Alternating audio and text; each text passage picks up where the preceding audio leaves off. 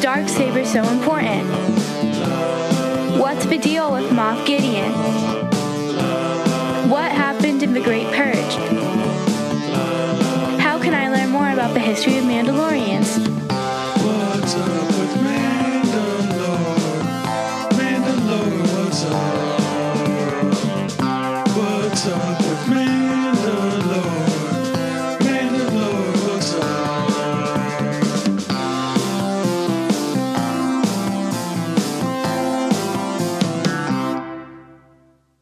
Yeah!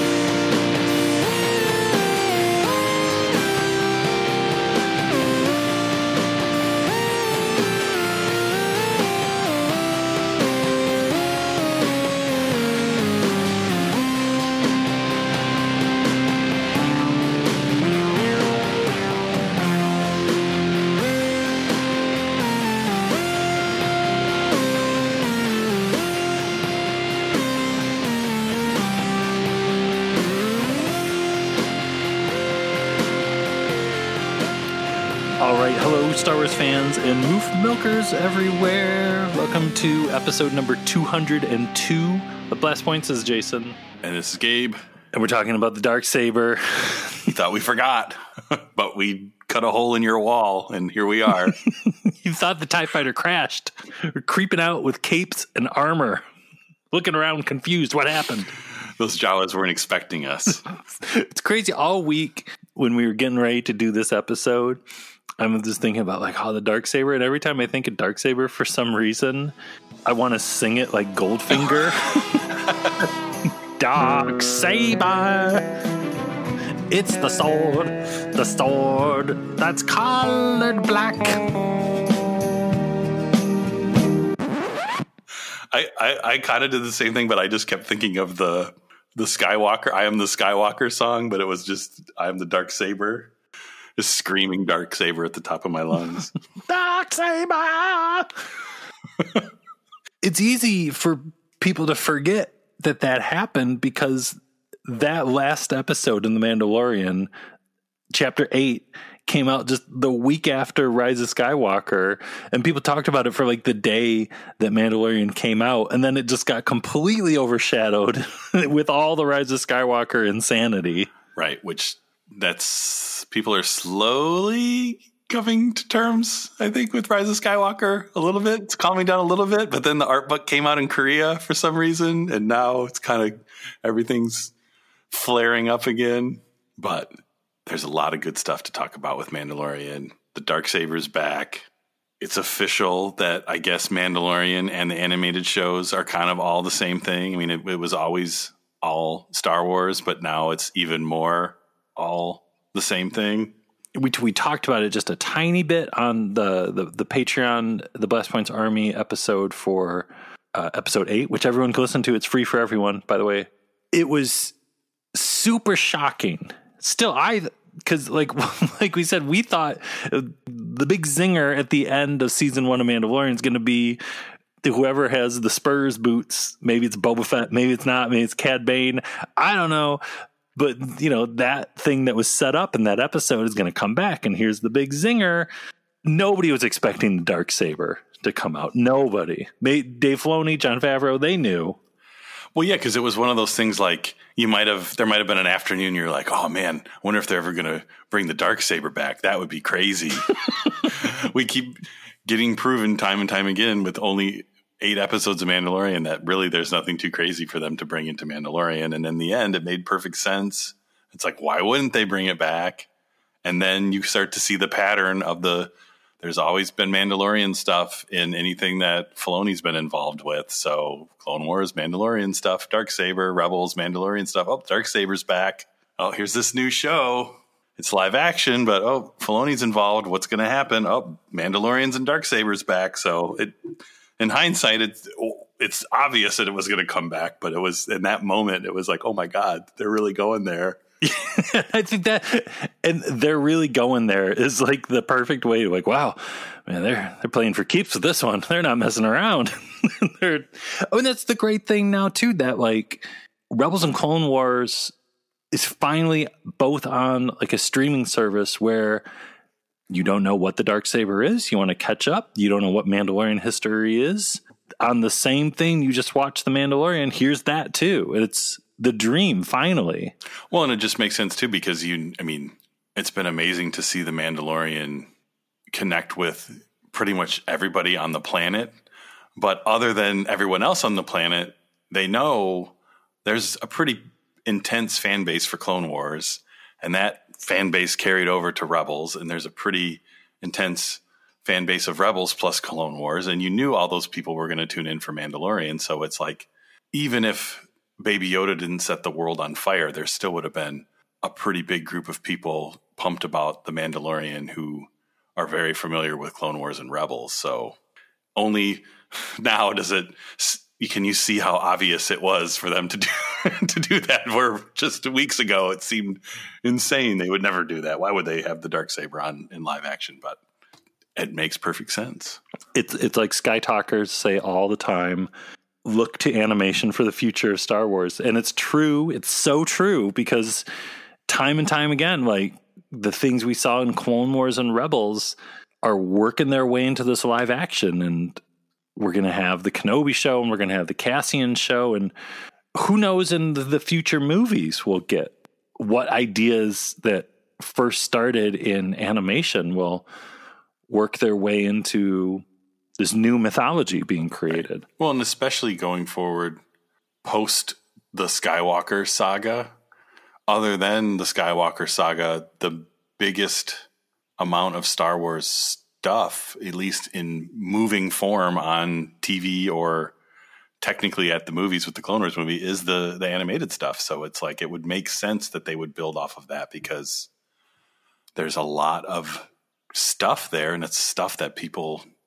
just love to death to this day. So it seems like a smart idea to build off of that stuff than to pretend like that's not there and have to totally start from scratch. And like with Mandalorian, it gives you a good base to kind of start with something new, but still tie it in with some familiar stuff and some of the story that they've been telling for over 10 years now since Clone Wars started.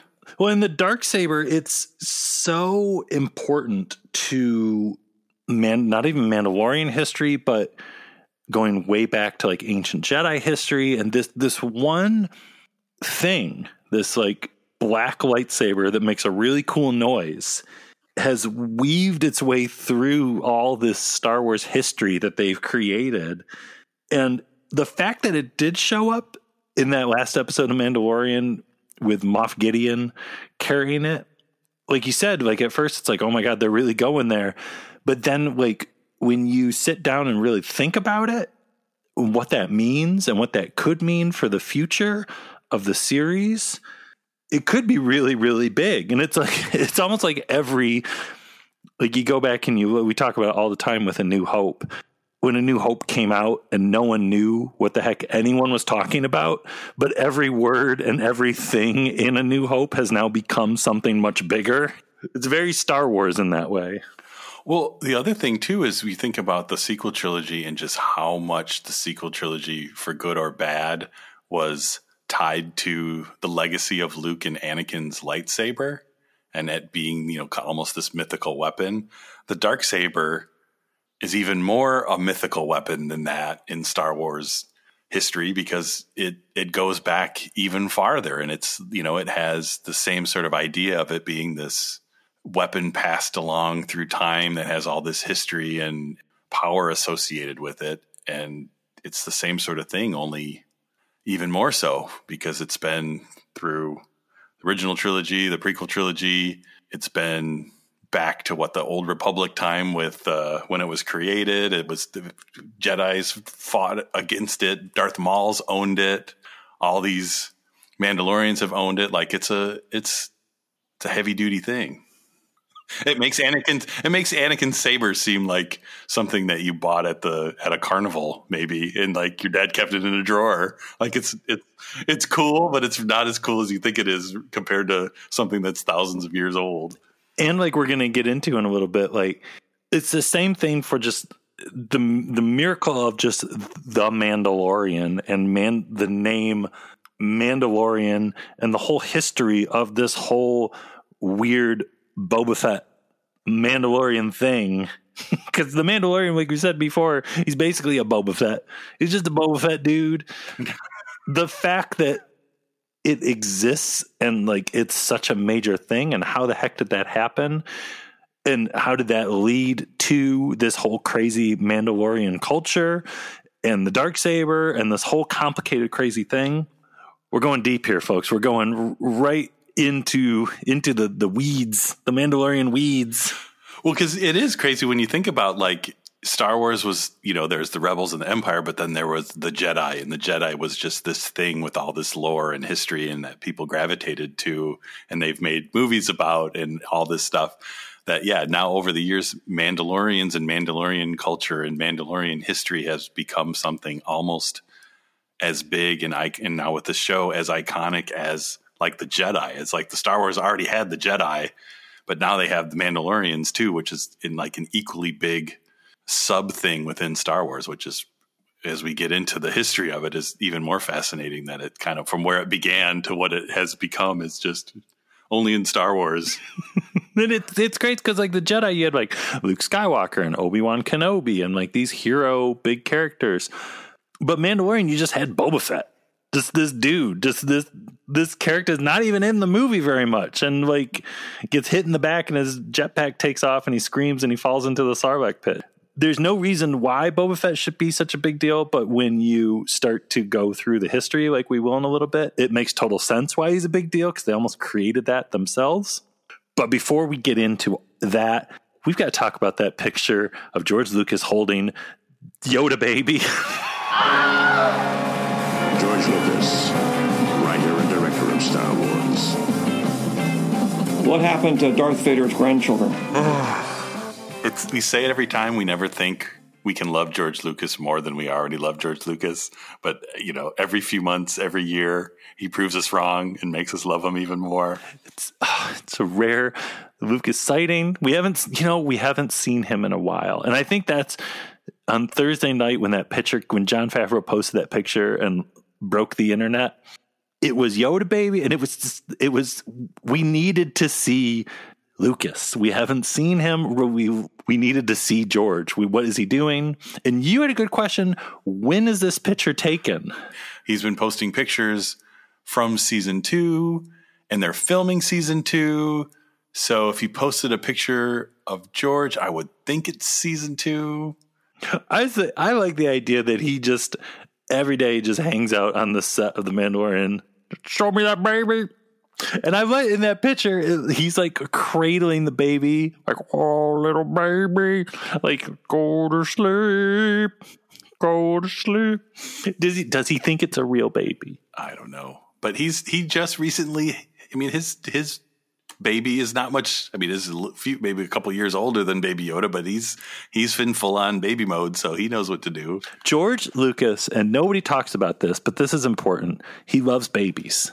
Yeah, he always has and always will. He is a baby lover. He's a baby aficionado. He loves babies, and it makes total sense. Ewok babies, Yoda babies. I love the little babies. He gave up Star Wars for a baby. He's in his 70s. He's like, I'm going to have a newborn baby. I only have time for my Star Wars baby or my new real baby. I'm going to go with the real baby. He loves babies. Even in the 80s, he gave it up for the babies. Yeah, I like to think he's just living on the set. They let him sleep in the bar where Grief works. He sleeps there. He goes and checks on his museum for a little bit, and then he comes back, and he's just hanging out on the set of Mandalorian in his happy place. It's not going to happen. But we can dream. We can put it out there. They haven't announced the directors for season 2 yet. It's true. It's not going to happen though. But I also said maybe a picture of Lucas holding the Yoda baby would never happen. And the Darksaber, that's just insane. That's not going to happen. Boba Fett's not going to happen. They're not going to have his Spurs sound show up and tease us like every morning. Let me see that baby. Yeah. He rolls in with a bag of Wendy's. I got some nuggets for the baby. Don't worry, it's not the spicy kind. Melody said, I can't have nuggets, but Baby Yoda can eat them. Yeah. It's all an elaborate trick. He feeds the nuggets to Baby Yoda, and then his other hand that's holding Baby Yoda, he sticks it inside Baby Yoda and pulls the nuggets out, and that way Melody doesn't know he's getting the nuggets. It's all just a ploy to sneak nuggets. I love those nuggets. Yeah. Well, Favreau's like, I can make you some like really good food. And he's like, no, me and Baby Yoda are just eating nuggets. That's all we need. Stay away from me. Stay with Jimmy Fallon. I don't need you.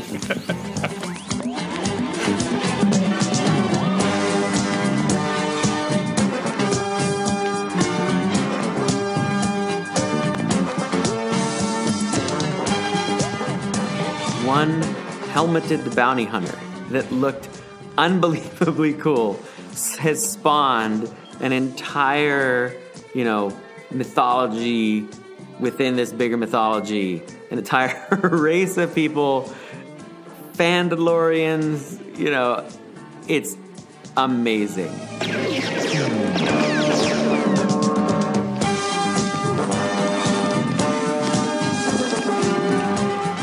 Like we were saying, it's crazy that you've got everybody in the world just casually saying the name The Mandalorian. Kind of like, oh yeah, The Mandalorian. Of course I'm watching you watching The Mandalorian? Of course, everybody's watching The Mandalorian. The name The Mandalorian never said in a Star Wars movie ever. Not even Attack of the Clones. Like you would think maybe in Attack of the Clones with Jango. Nope. Well, like the symbol. The symbol is an iconic symbol associated with Star Wars and Boba Fett. And I'm sure if you printed that out and showed it to 10 random people on the street, the majority of them would be, that's a Star Wars thing or that's Boba Fett. It's like the bat symbol or something. So it's like, oh yeah, Boba Fett. You see a car drive by with like the skull, the Mythosaur skull on it. And you're just like, oh yeah, that person must really love Boba Fett. It's no big deal. Everybody, it's Boba Fett. It's crazy. How did it all start? Where did it even begin? 1975. From 1975 into 77, Ralph McQuarrie was doing nonstop drawings and paintings. And around that time, he did a drawing, like a sketch of a helmet that was going to be a Super Commando helmet.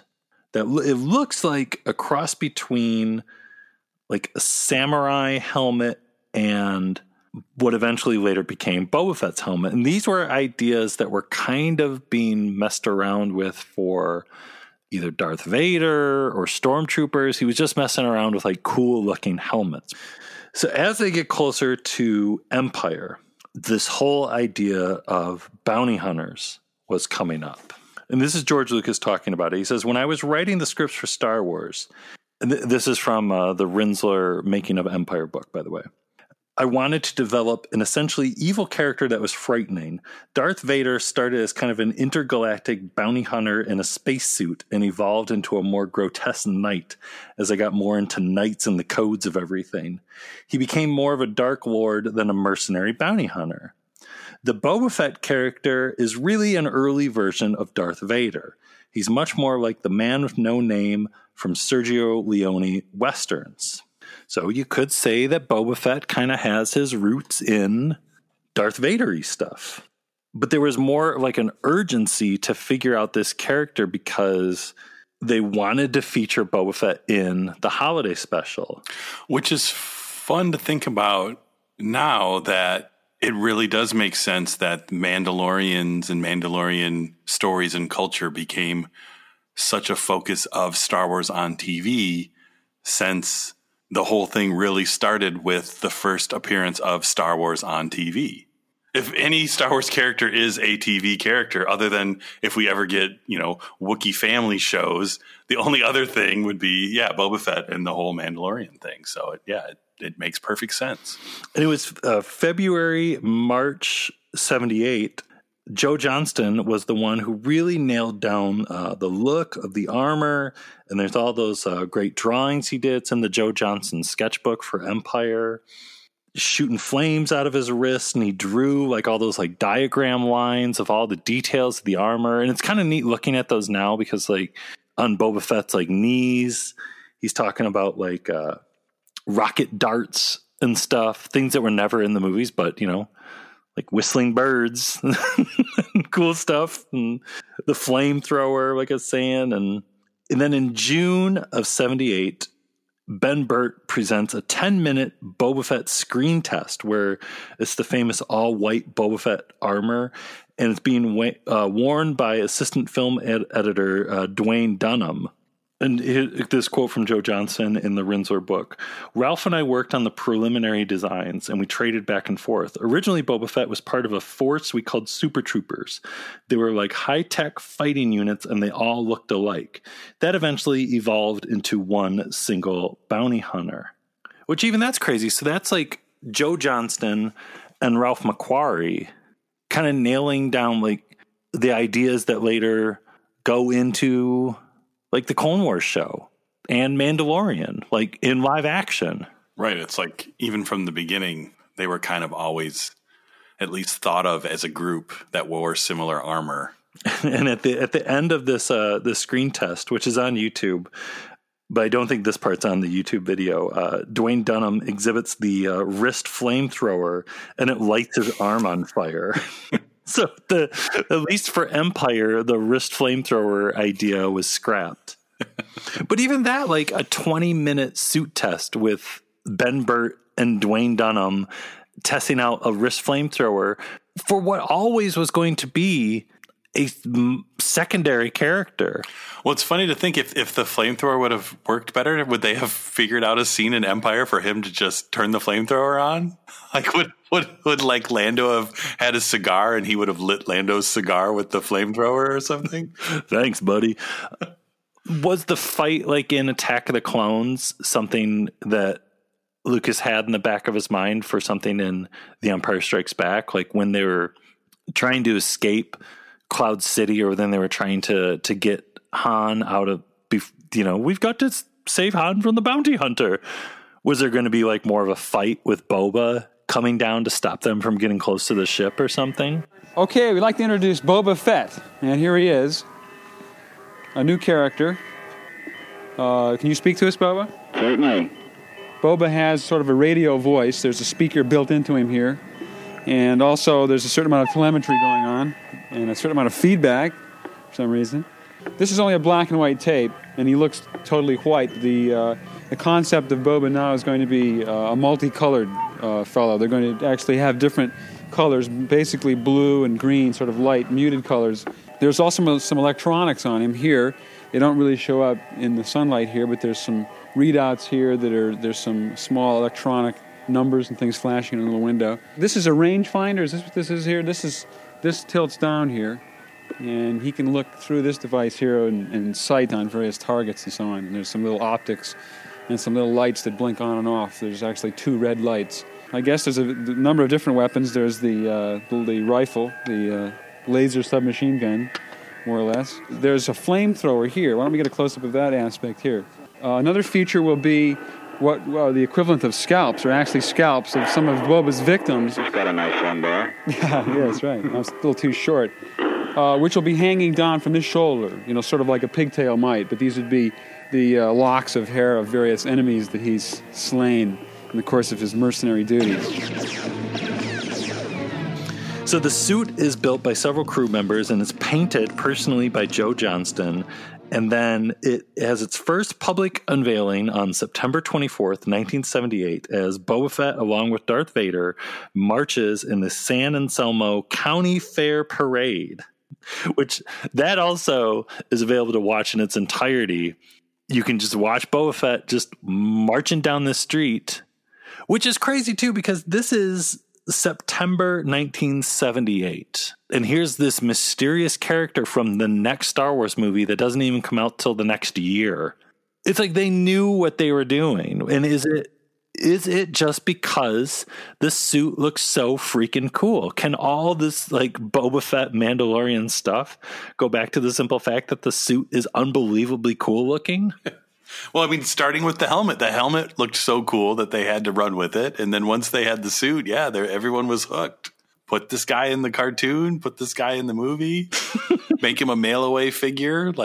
Yeah, that action figure was out so early, which I still wish they would do. There's nothing that drives Star Wars fans more crazy than the early bird figure of a character we know nothing about from the whatever's next. It is kind of sad that we've had 5 new movies and no mail-away figure. Never forget the Kellogg cereal Han Solo in a Stormtrooper disguise, and me calling poor people at Kellogg cereal, "Where's my Han Solo in a Stormtrooper figure?" Yeah. Sir, you have to be patient, you colossal nerd. Well, and I knew I'd never find the Luke to go with it, so I just bought one of the muscle Lukes and cut his head off and cut Han's head off and glued it on so I could have a Han and a Luke to go together too. I remember that. The good old. They wanted a character that could make public appearances, and I think Boba was kind of designed as a character between Star Wars and Empire that they could, get the public excited about something new. Wayne, how did you get the role? Oh, I just fit the suit, that's all. Well, look at him. But listen, do you know that Boba Fett wore spurs? That's right. In the movie. He was Clint Eastwood in outer space, and Ben put spurs on him. So when Boba Fett walks down the hallway, he goes ching, ching, ching. He didn't have any spurs you could see, but we decided we would put them on anyway. That's right. I forgot about that. In that footage, rather than wearing a cape or a serape, he's actually wearing, I think, a Star Wars beach towel. I don't know if or a Star Wars blanket. Yeah. The early suit was a prototype, and so it hadn't been fully developed as it got to be later.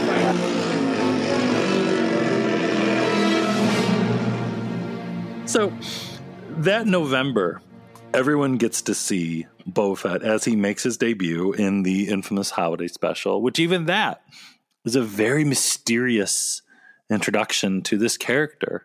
He's riding a big pink dinosaur. You don't know if he's a good guy or a bad guy. He's incredibly cool, though. In March of 79, filming begins. Jeremy Bulloch has a costume fitting for the part of Boba Fett. He has no idea what's going on, and he's put into this extremely elaborate costume. And I think sometime around there, too, in the Marvel Comics series, issue 68, the issue called The Search Begins. And in the Marvel Comics, he's called a protector of the planet Mandalore. Well, and we can't forget a major thing in 1979 issue of Bantha Tracks. They're talking about Boba Fett, and they say Boba Fett's armor is described as reminiscent of Imperial shock troopers, warriors from an olden time. They came from the far side of the galaxy, and there's so few of them because they were wiped out by the Jedi during the Clone Wars. That is 1979. He sounds like a cool dude. Well, even you think about that, like they came from a far side of the galaxy. Were people even talking about like the difference between outer rim planets and stuff in 1979? I don't even know. Probably not. And even just the mention of the Clone Wars, like we were like, oh, I remember like all during like the early 90s when it's like, oh, what's episodes 1, 2, and 3 going to be like? And like, are the Clone Wars? Well, aren't the bad guys in the Clone Wars the Mandalorians, like a bunch of Boba Fett's and stuff? That was always the talk. Wasn't there a cover of Star Wars Insider that was an army of Boba Fett's talking about the Clone Wars and the prequels? Or am I imagining that? There was an issue of a magazine called, what was it, Sci-Fi Universe or something that had like a 3-4 page article about like what could happen in the Star Wars prequels. And it was like a bunch of Luke Skywalkers fighting a bunch of Boba Fett's. Well, and in the end, we really kind of got an army of Boba Fett's for real. We didn't get it's true. It's true. Right? We really did get an army of Boba Fett's. And their original Clone Wars armor is based on the Mandalorian armor. So it really was true in a way, from a certain point of view. Which is just insane. It's all crazy. And now there's this show called The Mandalorian, and everybody in the world's watched it, and everybody in the world's in love with this baby Yoda. It's just crazy that we've gotten to this point. Playing this part, I did my homework about Mandalorians, and really all that we knew was Boba Fett, and there was reference to Mandalorian armor. So I've learned a lot about it. I know that there's always been a curiosity about the Mandalorians. People have spent more hour per screen second working on Boba Fett costumes than probably anybody else. As you wish. He wasn't around for a long time, but he had a big impact, and I know that people are very curious about the guy. I certainly was. There's something cool about a bounty hunter. There's something cool about a warrior. And there's something about his face not being revealed, but yet him not just being a nondescript character. It hit something. It hit some sort of nerve. I know I was really curious about the guy. You know, that's an action figure you needed to have. So, okay, the Clone Wars, the Darksaber.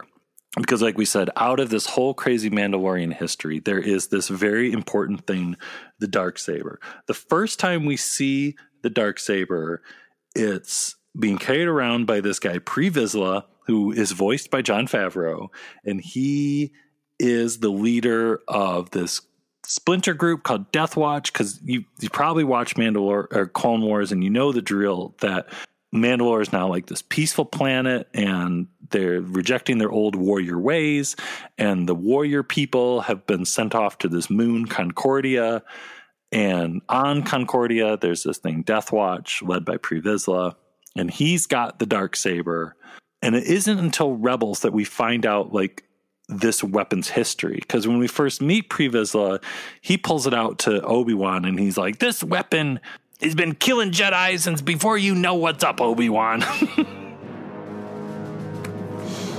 For generations, my ancestors fought proudly as warriors against the Jedi. Now, that woman tarnishes the very name Mandalorian. Defend her, if you will. This lightsaber was stolen from your Jedi temple by my ancestors during the fall of the Old Republic. Since then, many Jedi have died upon its blade. Prepare yourself to join them. Oh, I still remember the first time seeing that episode. It was the same reaction as the end of Mandalorian. You're kind of like, what? What's going on? What is this? What's going on? Well, and come to find out that originally Filoni, or whoever was writing that episode, wanted it to be a vibroblade. And it was Lucas's idea to create the Darksaber, and Lucas wrote that whole Pre Vizsla speech. That Lucas, he's got some good ideas in that head of his. He's a thinker. When the Darksaber was first created on Clone Wars, George wrote that little speech for Pre Vizsla. What I added to that was this idea that the Darksaber was Mandalorian made. For a long time, the character Pre Vizsla that first wields the Darksaber in the show, he had what was called in Star Wars a vibroblade, which is not a lightsaber. When George saw that, he kind of said, yeah, I've heard of those things, but there's no way it could stop a lightsaber. And that's where George created the Darksaber. Yeah, and then finally later in Rebels, Fen Rao, who's from the Protectors, right? I think that was that Mandalorian group. When Kanan shows it to him, he basically gives Kanan the history of the Darksaber, and we get a cool, like, shadow puppet animation showing Tar Vizsla, the original, I guess not even the original, the first Mandalorian Jedi, built that saber, and then after he died, it was kept in the Jedi Temple, and the Mandalorians eventually broke into the Jedi Temple and stole it back. It is the Darksaber, a symbol for the leader of House Vizsla, and later the group known as Death Watch. I didn't know Mandalorians developed a type of lightsaber. We didn't. This was one of a kind. Legend tells that it was created over 1,000 years ago by Tar Vizsla, the first Mandalorian ever inducted into the Jedi Order. After his passing, the Jedi kept the saber in their temple. That was until members of House Vizsla snuck in and liberated it. They used the saber to unify the people and strike down those who would oppose them. One time, they ruled all of Mandalore wielding this blade.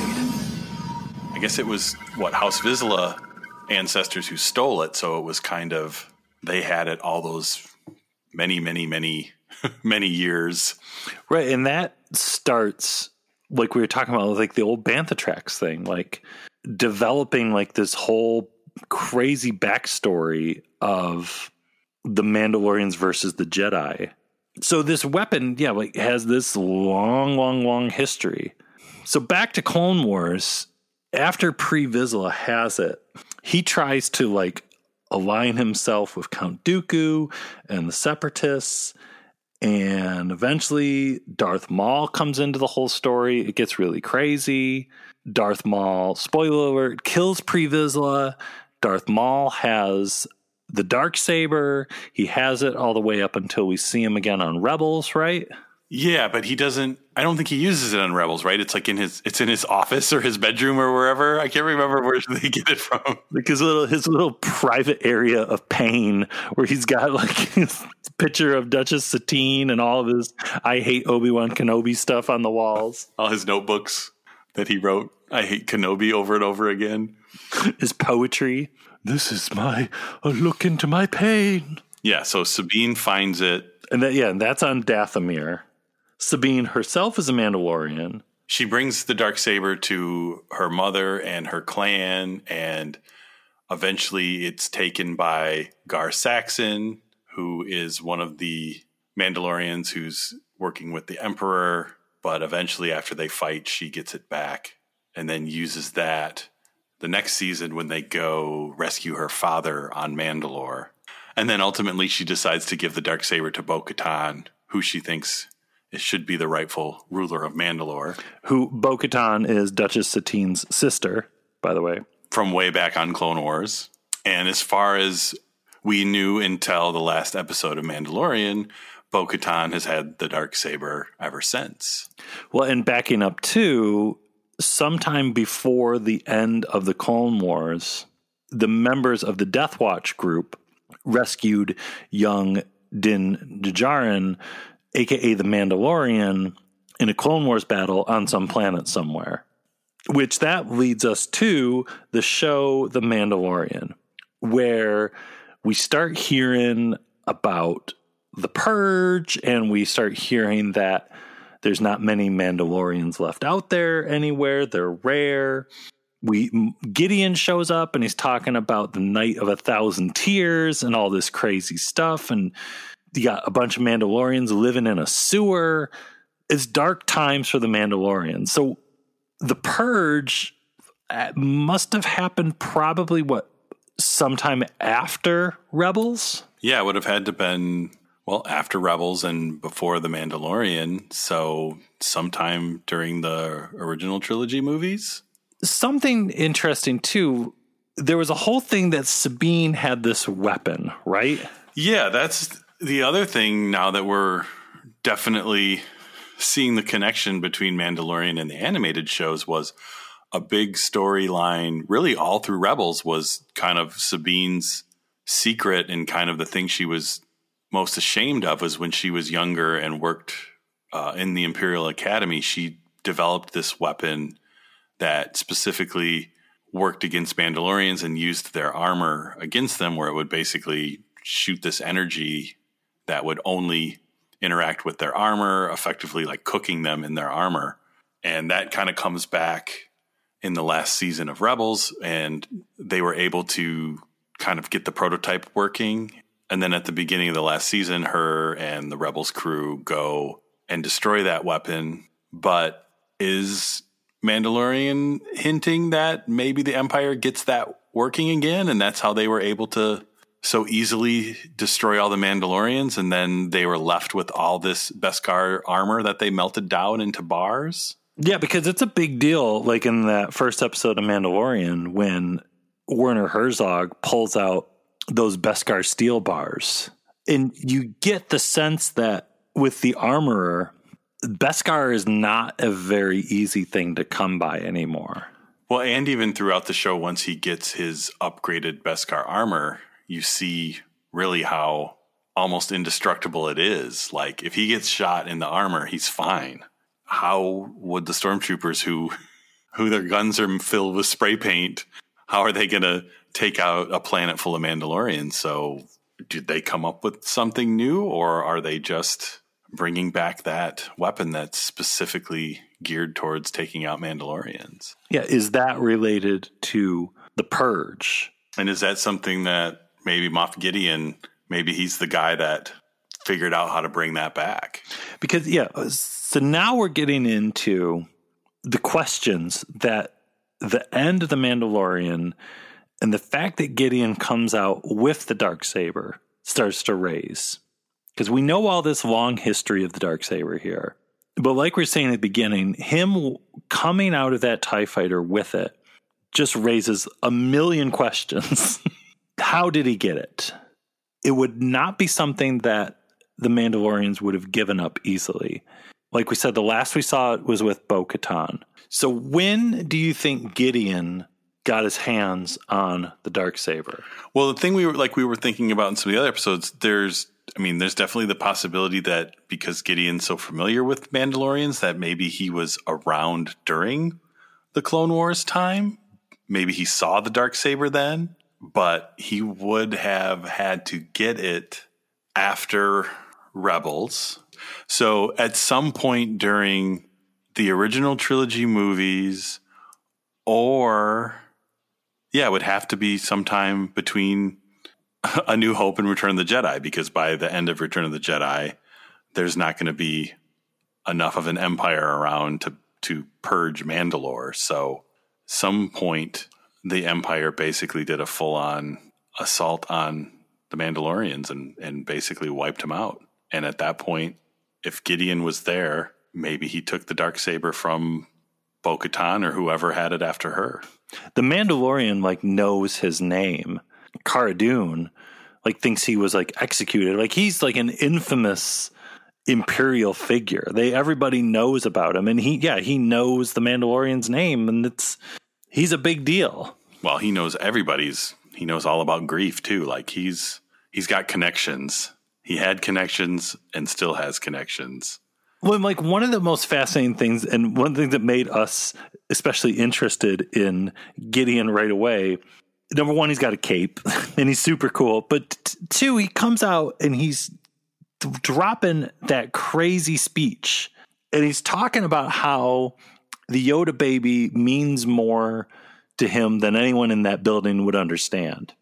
If he is so personally invested in the Yoda baby, number one, that's fascinating. You could say, well, so was Herzog, but he's got this Darksaber too, which going back, Pre Vizsla said that this is something that was used to kill Jedi. This Darksaber was created by the first Mandalorian Jedi. It's got this history tied to it with the Jedi.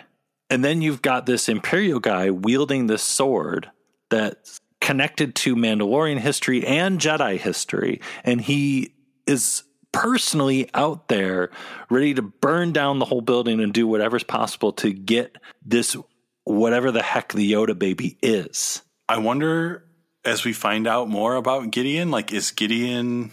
Yeah, he's Moff Gideon, right? So yeah, he was maybe he was off doing stuff on planets instead of in spaceships, or was he involved with he's got Death Troopers with him? Is he the guy in charge of the special forces kind of the Empire? That whole sort of side of the Empire, and they would be the kind of people that would go wipe a planet out because, they do the dirty jobs. And is that somehow tied to the Inquisitors and that sort of stuff too? Does he know about the Jedi babies that the Inquisitors would go get and that sort of thing?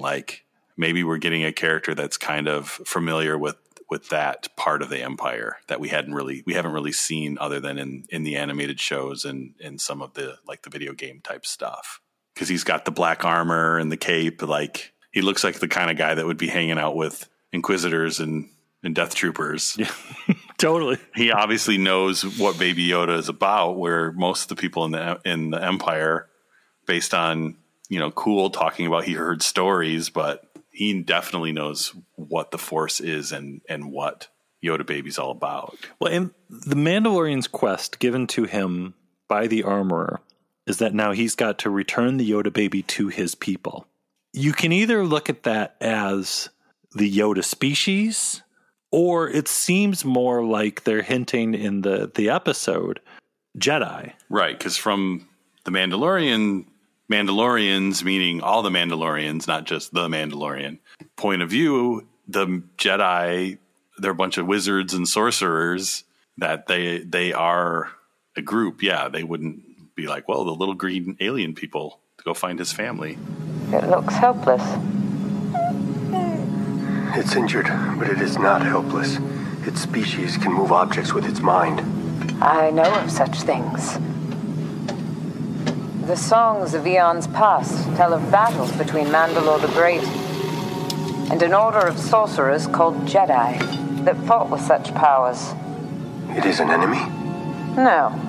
Its kind were enemies, but this individual is not. So you've got this story now that's tied to deep Jedi history and like this like long-standing Jedi Mandalorian thing that they hinted at in Rebels, was mentioned casually in an issue of Bantha Tracks in 1979, and now are we moving towards like this whole Mandalorian Jedi thing, and this Darksaber is kind of like the glue holding this whole thing together, kind of like the connector?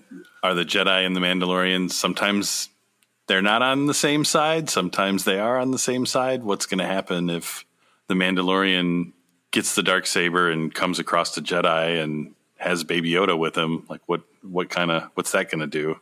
And who would he find? Who would be Baby Yoda's people at that point? Who's even around for him to find? If the Mandalorian just starts going around in this post-Return in the Jedi world and starts asking about where can I find some Jedi? Do you know any sorcerers? Yeah, where is that going to lead him? It's insane to think about. Could that lead him to Luke Skywalker? But how many people know about Luke Skywalker? Right. Well, and now that we've kind of established this is all tied with animation, is this before or after Ahsoka and Sabine go off to find Ezra? Are Ahsoka and Sabine and Ezra going to show up and take Baby Yoda at the end? Are they back? Yeah. Is at least Ahsoka back? I don't know. I think the message overall here is, right, the miracle of this animation, live action, deep Star Wars history combination going on. It's real. a side character created, debuted in animation on a TV show, who became the basis for a character who was really explored in an animated show that was on TV, and then further explored on another animated show on TV that's now continuing in a live action show that's on TV, but feels like animation. It's like the Darksaber itself. It just keeps getting passed on from generation to generation. And it can get very confusing, that history. Yeah, right. It's fun for us to talk about this, and it's fun for the people that listen to Star Wars podcasts too to think about this and talk about this. But for the 95% of the other people watching The Mandalorian, it's not essential history. It's cool backstory, but you've got all these other people loving Baby Yoda and getting sucked into this story. The history is all there for people if they want to explore it. And if The Mandalorian gets people watching the Clone Wars or Rebels that had never even thought about watching an animated Star Wars show before, or maybe thought, well, those are for kids or something. And now, like we said, now that they're so available, then that's super awesome too. Once people start to realize like, oh, wait, this is all connected. Yeah. Well, especially, man, just think how nice that would be if you were just completely unaware and then all of a sudden you were like, wait, there's 6 seasons of Clone Wars and 4 seasons of Rebels I can go watch. Like that's quite a gift. Because there's a lot of gold in there.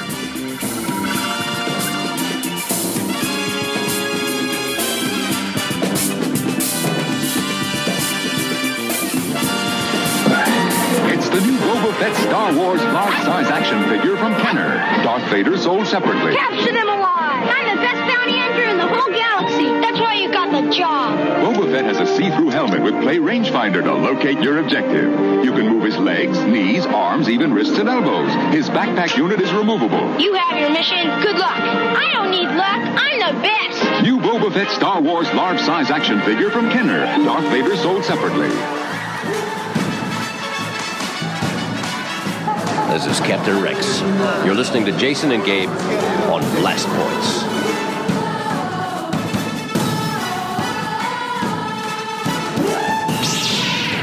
And these blast points, too accurate for sand people. Only Imperial stormtroopers are so precise.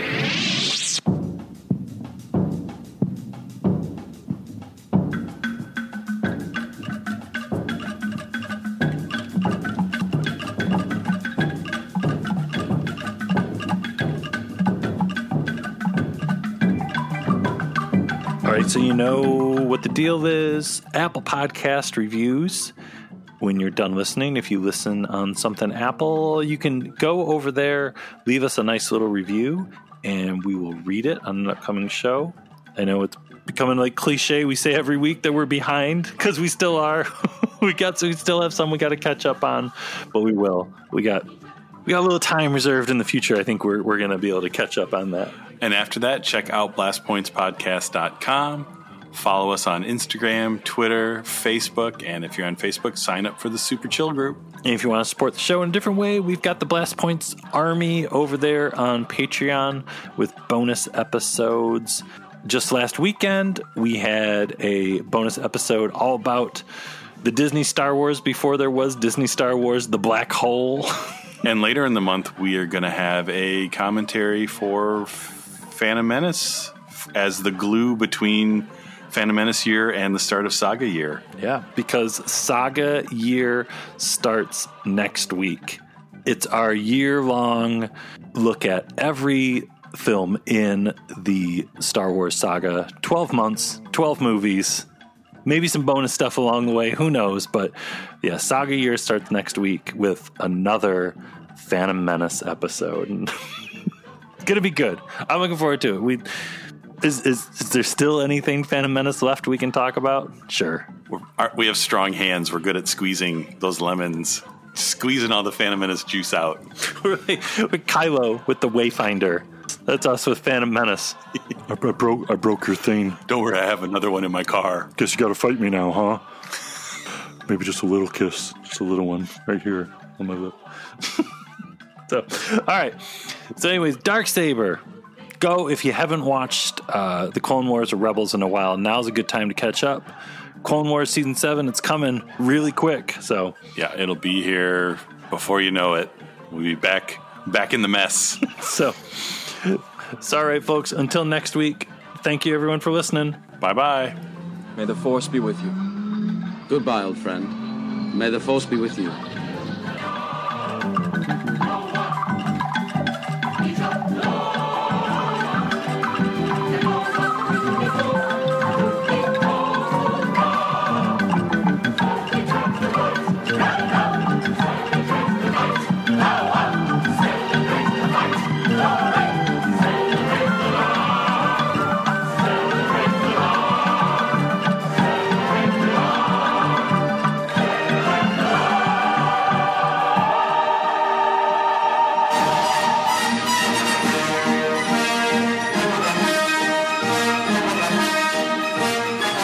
Like everything in Star Wars, I feel a very big responsibility to it all, to the legacy of the mythology. And when it was decided by George in Clone Wars that the Mandalorians were going to be pacifists under the rule of Satine, I cannot allow all of that to just be disintegrated.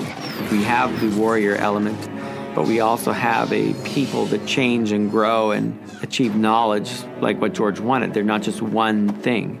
They're more like a real people. May the Force